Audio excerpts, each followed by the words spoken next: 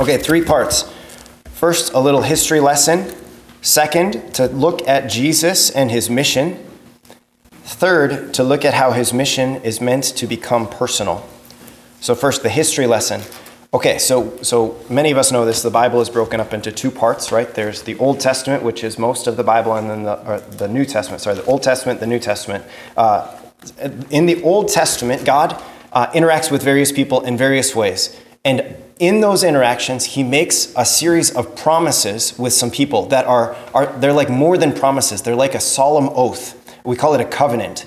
And these people that he makes these promises with, they're all the main players that you know, right? So Noah, Moses, Abraham, David, these kinds of people. He makes these promises because he sees in them a deep faith. That is a deep trust in who he is, and it's that trust that leads them to love him and to want to please him. So he makes these promises where he says to them, you're my people, and I want to give myself to you. You are mine and I am yours. And it's this really beautiful promise where the Lord promises that he's going to be faithful to his people and that his people are meant to be faithful to him. So one of those covenants that he makes is with King David, who lives, give or take, around the year 1000 BC, so 1,000 years before Jesus. And David, God looks at David and he sees in David what he says, a man after my own heart. That is, he looks at David's heart because God can see beneath the surface of people. And he sees David, that in David, his heart is always set on trying to please God. Of course, we know the story. We know that David is actually, he commits some really serious sins, some really problematic sins. But even when he does sin, he immediately repents of his sin. And so there's this beautiful thing of just like David, living his life, wanting always to follow God's commandments, sure, but more than that, he's in love with God and he wants to please God in everything that he does. And so God makes this promise to him. He says, David, you're the king. You're the king of my people, my kingdom, Israel, right? Israel is God's chosen people. It's the land, the promised land that he promised to Abraham, actually, that he would give to his people. And David is the king of this kingdom, of this land. And so God says to David, because I see your faith, because I see your love for me, that you're a man after my own heart, I promise you, I give myself to you in such a way that you will always have a descendant on the throne. We call it the Davidic dynasty. That this dynasty, right? And we know how monarchies work, right? There's the king, and then the king's firstborn son takes the next. When the king dies, he becomes king, and then all the way down the line. So this is a beautiful promise. And when David is the king, all of the people of Israel are united as one. Right? So the land itself is broken up into 12 tribes. We would call them states, but broken up into 12 tribes, which are named after the sons of Jacob, whose name is changed to Israel. Right? If I didn't mention Jacob before, he's in the covenants as well. Anyway, so the whole kingdom of Israel is united under this king, David, whose heart is set on God and on God alone. It's an incredible thing. This is the high point of God's chosen people in the Old Testament. After David dies, his son Solomon becomes the king. God comes to Solomon and he says, I want to give you a gift. Ask for whatever you want. Whatever you ask, I'm ready to give it to you. Solomon asks for the gift of wisdom, that he can know what is good and what is evil in God's eyes, which is in itself amazing, right? Because he could have asked for power, he could have asked for wealth, he could have asked for anything that he wanted, great fame, but instead he chooses to ask for wisdom, this ability to discern what is good and what is evil in God's eyes, and God gives it to him. And so his kingship starts out so amazing and so beautiful in line with David, his father. The problem is that eventually what happens, Solomon, his heart turns away from the Lord because he becomes distracted with worldly things, including his wives. He has something like 300 wives and 700 concubines, right? And all of these people these women turn his heart away because they come from different countries that worship false gods. And so Solomon begins to turn away from the Lord. He begins to act wickedly, concerned with worldly affairs, with power and wealth and fame. Solomon dies, and his son Rehoboam takes the throne. Rehoboam is a wicked king. Right, so you can see how this is playing out already, right? David, who's a man after God's own heart, the kingdom is united in him because they have a holy, a godly king. Within 2 generations, right? David's grandson is a wicked king. And because he's a wicked king, he rebels against God's ways and does not follow God's commandments. And what's more, being an ungodly king, a wicked king, the people follow his lead. And so at this time in Israel, very few people are following God's ways, keeping his commandments, trying to live godly and upright lives. And what happens actually is they begin to bicker against each other, and the kingdom of Israel goes through something like a civil war, where 10 of the kings, the 10 tribes that are, they're kind of the northern part of the tribes, they break off from the 2 southern tribes.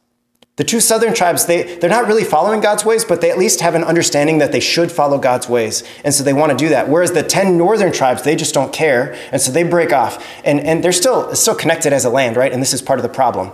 But anyway, then there's the 2 tribes, or the 2 parts of the one kingdom of Israel that's now split. And it's really sad, right? Because this is God's people, his chosen people, the people that he loves. And here his family is fighting and bickering to the point that they've caused serious separation from each other. But then it gets worse, actually.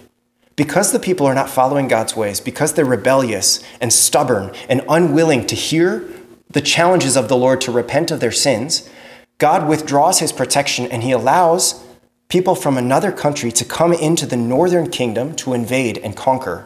These are the people called the Assyrians. So the Assyrians come in and they conquer the northern kingdom, and they take them off into exile. It's called the Assyrian exile.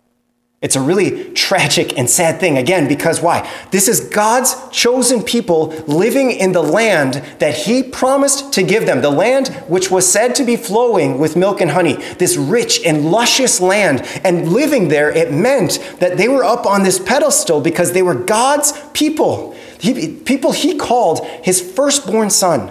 Right? People that he loved and cared for, that he made these covenants, these promises with, people that he loved so dearly. And now what happens? They're brought off into exile. They're on this pedestal and they have this terrible and drastic fall from grace. So now among these 10 tribes, the first 2 tribes to fall would be the northernmost tribes, which are called Zebulun and Naphtali, which hopefully those 2 names sound familiar because we heard them in our readings 3 times. We heard this, that Zebulun and Naphtali, what does it say in Isaiah? First, the Lord degraded the land of Zebulun and the land of Naphtali. These are the first tribes to have God's presence and God's grace withdrawn from them. They're the first ones to be conquered.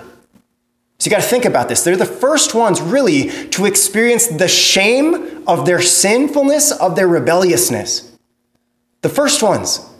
So that means at the time of Jesus, the tribes who had been without God's presence for the longest would have been these 2 tribes. And yet, what does the Lord say in our reading from Isaiah, right? So first the Lord degraded them, but in the end, he has glorified the seaward road, the land west of the Jordan, the district of the Gentiles. And then he goes on to talk about this. The people who walked in darkness have seen a great light. Upon those who dwelt in the land of gloom, a light has shone. There's this incredible promise from the Lord. It's like he's saying, yes, I see that you're the first ones to fall. I see that you're the first ones to experience the shame of your sinfulness. And what I'm saying to you is that for you who walk in this gloomy state, a light is going to shine upon you.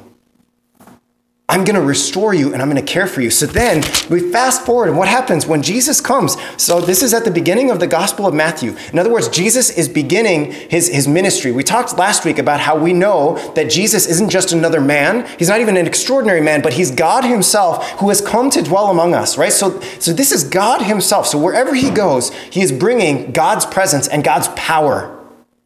So now Jesus is beginning his public ministry at the age of 30. And where's the first place that he goes to?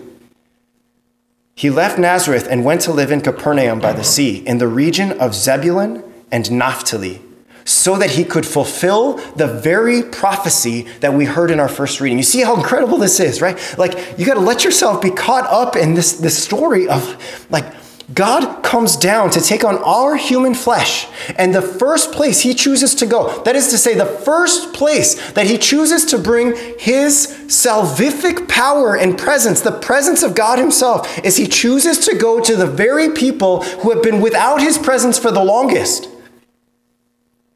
This is his mission. This is who he is. And this is his mission, is that he says, I see you from the heavens, and I'm coming down, and I'm going to come to you because I want to bring you salvation. You've been sitting in gloom and darkness and shame for the longest. And so I am eager to come to you the first. It's this incredible thing. So that what happens, right? The people who are up on their pedestal and they have their hard fall from grace, Jesus comes to them to lift them back up. But now this is where it gets even better, right? Because he's not just coming to lift them back up to where it was before, right? He's coming, yes, to restore the kingdom of Israel, absolutely. But more than anything, he's coming to lift them up even higher, because what does he say? From that time on, Jesus began to preach and say, repent, for the kingdom of heaven is at hand. You see this, the people that were on their pedestal, they had their hard fall from grace. Jesus comes to lift them up, but not to lift them up so that they could go back to the way things were before, because the way things were before is they were a rebellious and stubborn people who were destined to fall from grace. Jesus comes to lift them up and to lift them beyond where they were before, all the way up into the kingdom of heaven, where there is no sin, there is no rebelliousness, there is no shame and darkness, but it is only light. This is what Jesus has come to do. This is the good news, brothers and sisters. And so what Jesus is saying, repent, he's saying, get rid of your old way of thinking. Get rid of thinking how you just wish it was the way that it was before. I'm coming to give you a new kind of life, a kind of life that you actually couldn't have imagined before. So you need to try to do your best to get your mind in that mindset. Prepare yourself to receive not just like the old kingdom, but prepare yourself to receive the new kingdom that is to come. This is his mission. But what happens next is a striking thing, because this is something that I think we as Catholic Christians don't always think about super well, right? We're used to talking about how Jesus, he has a church and he loves his church. We're talking about Jesus having like a message of salvation that is on a corporate level for an entire community. But then what happens? Jesus, he goes, yes, and he talks about how this entire community needs to prepare themselves. They need to repent, for the kingdom of heaven is at hand. But then what happens? He walks and he finds individual people and he speaks to individual people, right? As he was walking by the Sea of Galilee, he saw two brothers, Simon, who was called Peter, and his brother Andrew. And he says to them, come after me and I will make you fishers of men. You see how the mission of Jesus becomes personal. So that Jesus, he doesn't just talk to entire crowds, but instead he comes up to individual people and he looks them in the eye so that they can see his color, like the color of his eyes, and they can see his pupils, and he can see the color of their eyes and the pupil of their eyes. And he says to them, face to face, he says, you follow me. I didn't just come to restore the kingdom of Israel. I came to restore individual people. This is something that's so important for us, and that actually, I think our Protestant brothers and sisters sometimes can do a better job of talking about Jesus as their personal Lord and Savior. It's absolutely true that Jesus came to save the community, that he came to save the world. But more than that, Jesus came to save you individually.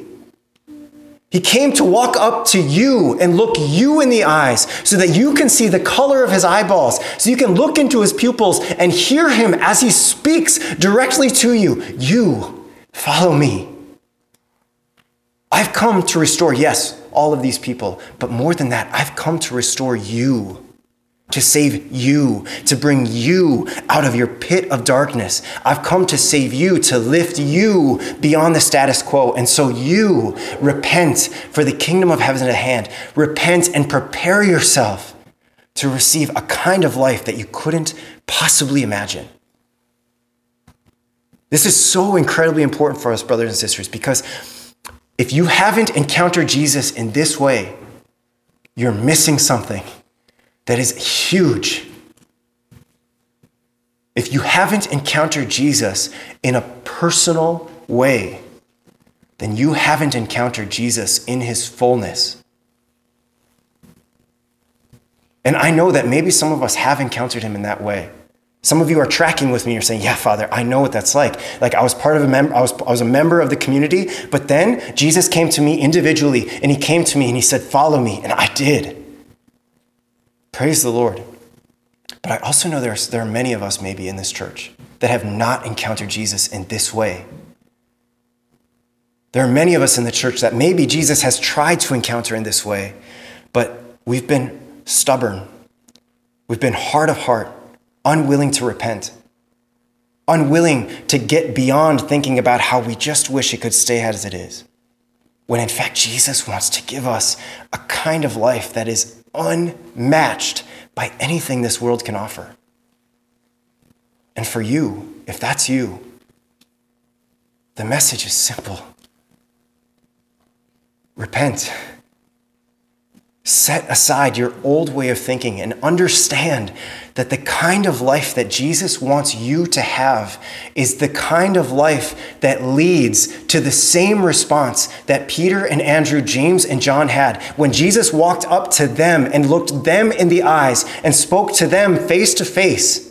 What does it say? At once they left their nets. Immediately they left their boat and their father behind and followed Jesus. It's the kind of thing that leads a person to have a resolve that says, I don't care what I have to get rid of. I don't care what I have to leave behind, because God himself has come down from heaven to save the world, yes, but he has come down from heaven to find me, to speak to me, to look into my eyes, and to tell me that he sees me and he sees everything about my life. He sees me in the pit, and he comes and he reaches down and he grabs my arm and he pulls me up. And I just can't imagine not following after him. I can't imagine not responding to the call to discipleship. I can't imagine it, because what he offers me, nobody else can offer. What he offers me is the kind of thing that I can't make it up on my own. And so I have to follow. And if you're at a place where you just can't get excited about this, that's a really great place of honesty. But that's also a really great place for you to stop everything you're doing and pray and say, Jesus, I don't think I get it. And I need your help, because I want to get it. What the Bible promises me, what the church promises me, is a life that I can't even wrap my mind around. And in fact, I don't even know if I believe that it exists. But Jesus, if it exists, I need you to give me that kind of faith. Jesus, if it exists, I need you to reveal your gaze upon me so that I can respond like that, because I don't want to miss out on anything like that. I don't want to miss out on the divine life that you come to give me. And so, Jesus, I don't know if I'm really ready. I don't even know if I'm willing. But Jesus, maybe I'm willing to let myself be open to the idea that you're real, to be open to the idea that you're calling me to this. Jesus, I may be open to the idea of following after you with my whole life. Come and get me, Jesus. Come and get me.